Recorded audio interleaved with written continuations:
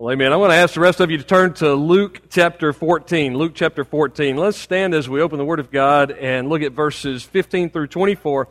Luke chapter 14. Very familiar parable to some of you. It says, "Now when one of those who sat at the table with him being Jesus, heard these things, he said to him, 'Blessed is he who shall eat bread in the kingdom of God.' Then he said to him, 'A certain man gave a great supper and invited many, and sent his servant at supper time to say to those who were invited, Come, for all things are now ready. But they, all with one accord, began to make excuses. The first said to him, I have bought a piece of ground. I must go and see it. I ask you to have me excused. Another said, I have bought 5 yoke of oxen. I'm going to test them. I ask you to have me excused. Still another said, I have married a wife, and therefore I cannot come.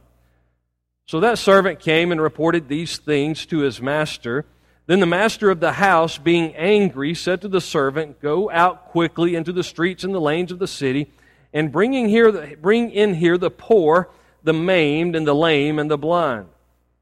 Then the servant said, Master, it is done as you commanded, and still there is room. Then the master said to the servant, Go out into the highways and the hedges and compel them to come in, that my house may be filled. For I say to you that none of those men who were invited shall taste my supper.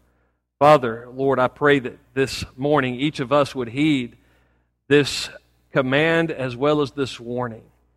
That I'm not only to go and compel others to come be a part of the kingdom, but Lord, I pray that we would see the need to respond to the invitation you've placed on each of our lives as well.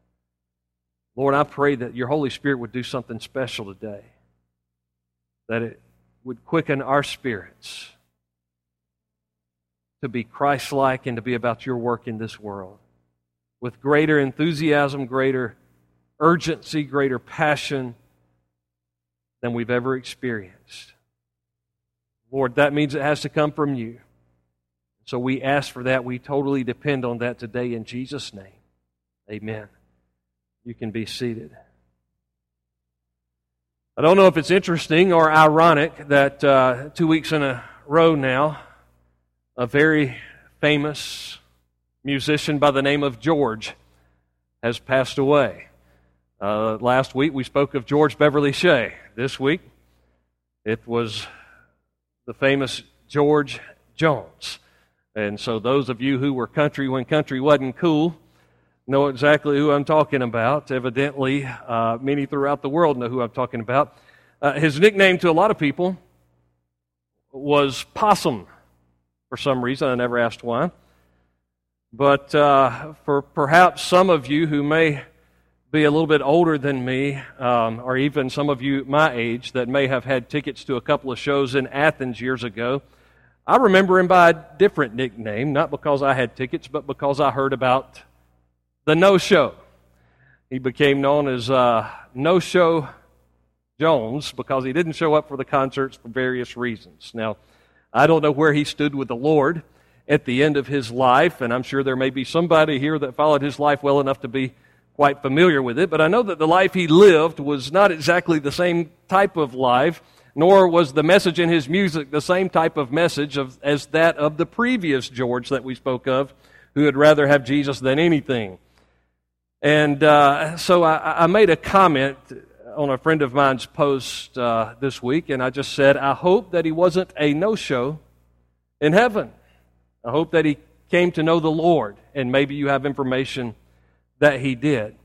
But I know one thing, it's a very disappointing thing for people who are expecting company, who are expecting someone to show up. And last week we spoke of expecting company and being sure that in our hearts and in our homes and in our corporate worship that there was a mentality of expectation, that we were ready, that we were expecting company, that the place was set, that there was a chair available. But once we set the table, once we have a chair, we don't want a lot of no-shows. And I'm excited that, very literally speaking, even in our worship services, we were able to purchase and add chairs. But now we need to fill those chairs. We want to see people sitting under the Word of God and under the teaching and singing and preaching of the gospel of Jesus Christ. But something that's more disturbing than the fact that there will be no shows in heaven, or something more disturbing that there would be no shows in worship attendance, is that there would be no shows in heaven one day, that our hearts would be broken for those who will not be there. See, once the Lord prepares the table, He sends out an invitation. In this context, in Luke chapter 14, in verse 15, we see one of the Pharisees. They're at the home of a Pharisee. By the way, this home was probably oozing with religious pride because so many of the Pharisees were in attendance. Jesus had actually used this occasion to rebuke some of the religious pride. But this Pharisee, in verse 15, with great joyful assurance, is talking about a better feast, a better supper. And he says, won't it be good when we're all there? And they understood a little bit of something, though they missed Messiah and what He was supposed to be about in His first coming as a suffering servant. They knew a little bit about the Messianic kingdom, and they knew a little bit about that great wedding feast that would take place at the consummation of the ages. And with that assurance, He says, won't it be great when we are gathered together on that day, depending on His religion and good works, perhaps even depending on His nationality, His bloodline. But the emphasis was not on a relationship with the Master. The kingdom was something that was out there to Him one day to experience. And Jesus had come to say, the kingdom is now here. I am right here in your midst. And you're missing out on it. And so in verse 16, Jesus takes advantage of this setting as He had done previously, and He tells a parable of the kingdom. He sets the stage by describing a great supper. And again, even in Jewish thought, they would have understood that this had to do with the consummation of the ages, that God would call us into His presence in a way one day, whether it was a picture of a perfect earthly kingdom, the millennial kingdom, or heaven. I don't think they could get their mind around all of that at this point. But they were looking forward to a great feast. The Jews often viewed the first coming of Messiah as we view the second coming. Not coming back to take sides, coming back to take over, coming back to be in charge and establish His kingdom. And so they were looking forward to that day. And this parable goes on to illustrate that God has sent an invitation to more than just this elite religious crowd to be a part of the kingdom. And He wanted them to be a part, everybody, everywhere, He wanted them to be a part of the kingdom, not just then, far away, but here and now. He wanted them to come in and come and dine and come and experience life in Him. And so He's quick to tell His disciples in Matthew chapter 6 and verse 33, seek first the kingdom of God and His righteousness, and all these things will be added unto you. Seek first the kingdom. Get in on kingdom living. Get to know the King and His plan for your life, and everything else will take care of itself. So certainly the first application of this parable for us as believers is to be a good witness, to go and compel people to come into the kingdom, come and dine, come and feast. The feast certainly represented being a part of the kingdom of God, the kingdom of heaven, and all that God has for us for eternity. But I also think that we can apply this to inviting people to be a part of a corporate worship, inviting people to be a part of the local church. And let me explain why I think that that's not a misappropriation of the verse or taking it out of context. First of all, the body of Christ, which is referred to as the church, the ecclesia, those called out and called together to represent God in the world today, those who have a relationship with Jesus Christ, the body of Christ, the church, is currently the manifestation of the kingdom of God in the world today. We are the salt of the earth and the light of the world. The kingdom of God is represented by those whom Christ reigns over, and Christ is the head of the church according to Colossians chapter 1. And so inviting people to be a part of the local church, which 90% of the time the word church is used in the New Testament, it's not talking about the church universal, it's talking about a local body of believers. And so inviting people to come and be a part of corporate worship or the ongoing activities of the local body of Christ, the local church, is indeed an invitation to come check out the kingdom of God, to come and be a part of the kingdom. Secondly, corporate worship is also our feasting at the table. When we gather together as the body of Christ, as members of His kingdom here on earth. And when we gather together in our worship and in the preaching and teaching of the Word of God, we are feasting at the table of the Lord Jesus Christ. And so we are also inviting people to that feast. And finally, I don't think I'm stretching it to say we should be out there inviting people to church, because I know that in our worship services on Sunday morning, in our Awana ministry, in our student ministry, in our kids' worship, in our life groups, I know that the Word of God and the gospel of Jesus Christ is being presented in a way that if someone doesn't know the Lord, that it will instruct them as to how they can come to faith in Jesus Christ. And so I have probably years ago made the mistake of so emphasizing the importance of you going and sharing the gospel. And by the way, next week we will focus on the importance of you going out there to share the gospel. But perhaps there have been times that I have so emphasized that there are believers who have said, I don't need to invite people to church. My responsibility is to share the gospel out there. But I think that God has raised up some people like He did Cornelius, who says, you know what, Peter's going to present the message of the gospel. I'm going to get my family and my friends and my neighbors and everybody there to hear Peter present the gospel of Jesus Christ. And so that's something that the church has lost, the art of invitation.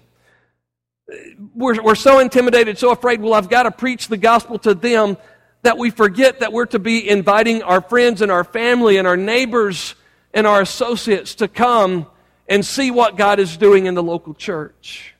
We have simply forgotten to invite people to church. Not just at this church, but from what we see throughout this nation, we're not inviting people. Now let me ask you a question. I just want you to respond with a raised hand.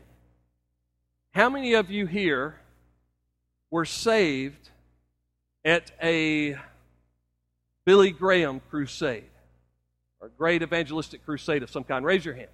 How many of you are saved at a Billy Graham crusade or a great evangelistic crusade? I see you. One, at least one hand over here. All right. Now, having asked you that, let me ask you another question. How many of you were saved? How many of you came to know the Lord through the fact that a pastor or a member of an evangelistic team came into your home, and in your home, this visitation team presented the gospel, and when they presented the gospel in your home, you prayed to receive Christ? Raise your hand. All right, let's see, 1 or 2 or 3. So there are a few of you that would identify with that. Let me ask you one more question. How many of you came to faith in Christ because your parents or somebody who loves you, a friend or a neighbor, somebody invited you to a local church or the activity of a local church, maybe a camp that they were putting on or something like that, but somebody invited you to come be a part of what the local church was doing, either in worship, in Sunday school, in a church camp or something like that, and when this local church was gathered together in this activity, you came to faith in Jesus Christ? Would you raise your hand? All right, everybody look around. So do we need to be inviting people to church? You better believe it. You better believe it. Just by a raised hand in this place, I know that I need to equip you, and that our leaders here at the church need to equip you to go from house to share the gospel. You need to know how to, in your school and in your workplace, share the gospel with others. And I know that we need to support great evangelistic crusades and events like that, because we see people coming to Christ in great numbers, and those are wonderful opportunities. But just by a show of hands, that I could estimate that at least 95%, probably more of you, came to faith in Christ as a result of someone inviting you to church. Someone bringing you where the corporate body of believers were gathered. So let me make about 3 comments here, and we'll wrap this up. And I pray that as a result of it, we will all be compelled to go and share an invitation to come be a part of what God is doing. Number 1, we need to invite those who have heard. We need to invite those who have heard. In verse 17, it says that he sent his servant, this master who's having this banquet, this feast, this supper. He sent his servant at supper time to invite those who had been invited. Come, all things are now ready. It was very typical in these days for someone to have a great feast, but they would have sent out an earlier invitation, said, hey, kind of be ready around this week or this day. We'll tell you when everything's ready. We'll send out another invitation. But they sent out an earlier invitation, so they already knew this day was coming. They already knew that there was going to be a great feast, that there was going to be great fellowship, and it would be a wonderful thing to be a part of. And then they would send the second invitation. So these are people who had already heard and should have been expecting it. But unfortunately, when the time comes, they were not ready. John chapter 5, verse 39, Jesus says, you search the Scriptures because in them you think you have eternal life. Speaking to the religious crowd, the religious Jews, he says, man, you hold fast to the Scriptures. Speaking of the law and the prophets and the writings of what we would call the Old Testament. Because in them you think you have eternal life. He said, they are they which testify of me. The invitation is an invitation to come to me. Jesus is the host of the great feast, of the celebration. There are those who have been part of the church, those who have grown up in Christian homes, those that have already heard the invitation many times, but they're in danger of missing out on the party. They're in danger of missing out on what God's doing. And Jesus says, go to them. Tell them it's ready. Tell them it's time. Tell them to come on and be a part of it. And what did they do? They responded with excuses. We've all met people who have excuses for not coming to Christ. We've met people who have excuses for not coming to church and being a part of what God is doing. I've often said excuses are like armpits. Everybody's got a couple. Most of them stink. And so they give the excuses, verses 18 and 19. By the way, these are good excuses. These are really good excuses. In verse 18, the response, the excuse was, I've bought a piece of ground. Now, it was very common in those days. If you began this purchasing process, you had to go check it out. You had to see the transaction through. There was work to be done. This was an agrarian society. Agriculture was a big part of what they were doing, and this is business. And verse 19 is closely related. It says, I have bought 5 yoke of oxen. I'm going to test them. Ask you to have me excuse. I've got work to do. This is my livelihood. This is my business. You don't understand. I've got important work to do. I can't be a part of what's going on at the feast. I can't be a part of the work of the local church because you don't understand. I've got work to do, Jesus. I've got to make a buck. To that, I think Jesus would say, what would it profit if you gained the whole world and lost your own soul? This is a good excuse. We're not talking about, they didn't say, hey, I've got a day at the lake planned, Pastor. You don't understand.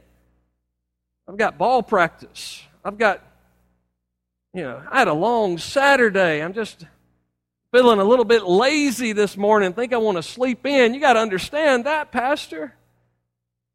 No, this was a good excuse. This was his vocation. This was his livelihood. And Jesus says that's not a good enough excuse because we're to seek first the kingdom of God and His righteousness. Well, then surely we can come up with a better excuse not to get in on what God's doing, right? Well, what would Jesus think is more important than work, vocation, livelihood? What about this? What about family? What about family? Trinity is a church that makes family one of their core values, and so that's a good reason not to be a part of the gathering of believers, right? And so when we come to verse 20, still another said, I have married a wife. I can't come to the banquet. I can't come to the feast. I just got married. And that was a big deal. According to Deuteronomy chapter 24 and verse 5, if a man had just been married, he was exempt from even serving in the military for a year. I think that's probably a pretty good policy. Man, get things right at home. Make family a priority. So Scripture has always made family a big priority. One problem with that, even your family doesn't become more important than seeking first the King and His kingdom. As a matter of fact, it should be part of it. We should bring our family, we should be together with our family on the Lord's Day. We should bring them to church. And somebody's going to tell you, it's Sunday is the only day that I have with my family, Pastor, and encourage them. Say, well, what's the best thing you can do with your family? Best thing you can do with your family is bring them in to the house of God to be a part of what God is doing. This leads to, I think, the use of what we would call hyperbole in verse 26. When he talks about the cost of discipleship, he says, if anyone comes to me and does not hate his father, mother, wife, and children, brothers and sisters, his own life also, he cannot be my disciple. Wait a minute, Pastor, you're telling me that Jesus says if you're going to be a disciple of Him, you've got to hate your own family, hate your spouse, hate your kids? Doesn't He tell me in other places I'm supposed to love my wife as Christ loves the church? Absolutely. By the way, it's a literary device. We use them today. They used them in biblical times. It's called hyperbole. What it meant by that is your love for the King, the Lord Jesus Christ, should be so powerful. Your love should be so strong that your love for others, comparatively speaking, is almost like hate. That's how passionately you should love the Lord Jesus Christ. By the way, I would argue that when I love Jesus like I should love Jesus, it makes my love for my wife and kids even better. When I'm not loving Jesus, when I'm not worshiping Him, when I neglect private or corporate worship, then I can't love my family like I should love my family. And so he comes up with these examples. And again, it's not the little excuses we come up with that we know, well, Pastor, I know that's not a good excuse. No, this was a good one. It's work. He had already said previously. How many of you on the Sabbath wouldn't get an ox out of the ditch? Come on, that's work. And family, we know we're to love our family, but he goes, they're not substitutes for being a part of the kingdom of God. You should lead them to be a part of the kingdom and what God is doing. Excuses to miss the banquet, not simply there's not enough love there for the host. When we reject the invitation, there's just simply not the love there for the host. And so we can be ready for people to come up with those excuses. I've heard it said before that there's never an excuse to miss out on a trip to the White House if you're invited. Someone asked someone who was good with etiquette and said, what is the proper etiquette for turning down an invitation to the White House? And the response was, there is no proper etiquette. You do not turn down an invitation to the White House. But a couple of years ago, President Obama, being from Chicago, invited the 1985 Chicago Bears football team to come to the White House because they had missed out on their opportunity as a result of the Challenger catastrophe back in early 1986. Because of what happened with that space shuttle, their trip to the White House was canceled at that moment. And the team never was able to reschedule a time together at the White House. And so, on the 25th anniversary of their celebration of a Super Bowl championship, y'all remember the 85 Bears team, right? The Super Bowl shuffle and William, the refrigerator Perry, running the ball into the end zone, and flashy Jim McMahon throwing the ball over the place. They were not going to miss out. Walter Payton, they were not going to miss out on a trip to the White House, right? Well, there was one player that I happened to remember watching. His name was Dan Hampton. He could really put the pressure on a quarterback, but he rejected an invitation to the White House. He didn't go. And when asked why, he said, well, to be honest with you, I'm just not a fan of the man that's in the White House. As great as the White House is, he was saying, I'm just not a fan of the man. I don't care to go because I don't care about the man who's in the White House. Listen, the ultimate bottom line when it comes to inviting people to worship, when it comes to inviting people to being a part of the church, when it it comes to inviting people to get in on what will ultimately lead them into the house of God, the eternal house of God, is they just haven't been introduced to the man it's all about. They're not a fan of Jesus Christ, and they need to fall in love with Him. We need to send the invitation regardless of the excuse. People aren't interested in church often because they don't care about the host. It's all about Jesus, but so is heaven. It's all about Jesus. Many have heard. Let's not forget, though, there were the disciples. There were the 120 in the upper room. There were 3,000 in Jerusalem. He came into His own received Him not, but as many as received Him, to them He gave the right to become the children of God, even to those who believed on His name. There were some that responded. Nicodemus did eventually come to faith in Christ and make that public. Joseph of Arimathea made his relationship public eventually. And so don't give up on those who have heard and heard and heard. Invite them again and again and again. Secondly, invite those who are hurting. There are some who haven't heard that are hurting. In verse 21, he says, "Now I want you to go to the poor, the maimed, the lame, and the blind." These were the social outcasts of Israel and Rome. Be careful about only going to those who are like you. I believe that's why we're not reaching this county. I believe that's why 80% of the population of Madison County, Georgia will not be in worship today, is because they don't feel like they are too much like you or me. Be careful about only inviting those who are like you. They have something in common with you. Perhaps many of those who already have much in common with you have it in common that they're in worship somewhere today. And often the churches of this county and other regions of Georgia and the South, the Bible Belt, our worship services are kind of like a pre-wedding party. You know, my wife and I went to a few of those pre-wedding parties, and we met different crowds at different ones before we got married, and then we wanted to see everybody come kind of show up for the wedding. And so worship services are kind of like pre-wedding parties, looking forward to the big day. And it's almost like we kind of get in a fight. We want the people who are already going to the wedding. We want the people who are already going to somebody's wedding party. We want them to come to our wedding party. And so, don't go to that wedding party, come to this wedding party. But we need to go to those who have been left out of the invitation and invite them to come because nobody has invited them. The poor, the maimed, the lame, and the blind, the socially vulnerable. We spoke about that in our life group this morning.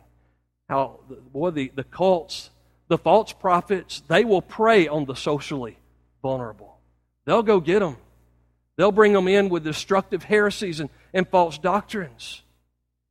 So do we just make fun of that as a church, or do we say, you know what? We better get to their house before the Jehovah's Witnesses do. We better get to their house before those who would exploit them get there. And we better send them an invitation to come to the party, come be a part of what God's doing. Now, if a so-called church represents the wrong kingdom, by that I mean they're trying to build their own kingdom. They're neglecting the mission. They don't preach and teach the Word of God as authoritative. They don't care about reaching kids or the next generation. If that's where a church stands philosophically, I have no problem with someone saturating that place with their absence and coming here to a church that is going to be committed to the preaching and teaching of the Word of God and reaching the next generation. Imagine a hospital staff that would turn an ambulance away because, no, you've got bloody, broken people in there. You've got bloody, broken people in there, and we don't want them coming in and messing up our hospital. You would say that's ludicrous. That's what the hospital is there for. And by the way, that's what the church is here for. Bruised and abandoned and hurting and bloody and broken people. And we're to go and invite them in to come be a part of what God is doing. You and I are God's EMTs. We're to go out there, and at times that's the only place we can minister. That's the only place we can care. They're not going to come to the church, and so we do our best in that situation. But whenever we can, we want to bring them to be a part of the family of God. We want to bring them into the house of God, the gathering of believers, so that they can receive more care and more encouragement. Maybe it's broken homes, broken marriages. Maybe they're in sinful bondage of some kind, homeless, abused. Those who are hurting and disenfranchised, in fact, need us the most. And they're usually, they're the ones that are the most open to the gospel and to change. So, in our inviting, let's invite those who have heard, but let's also go to those who are hurting and haven't heard. And finally, let's invite those who are hungry. What do I mean by hungry? Look at verse 22. And the servant said, Master, it is done. There is still room.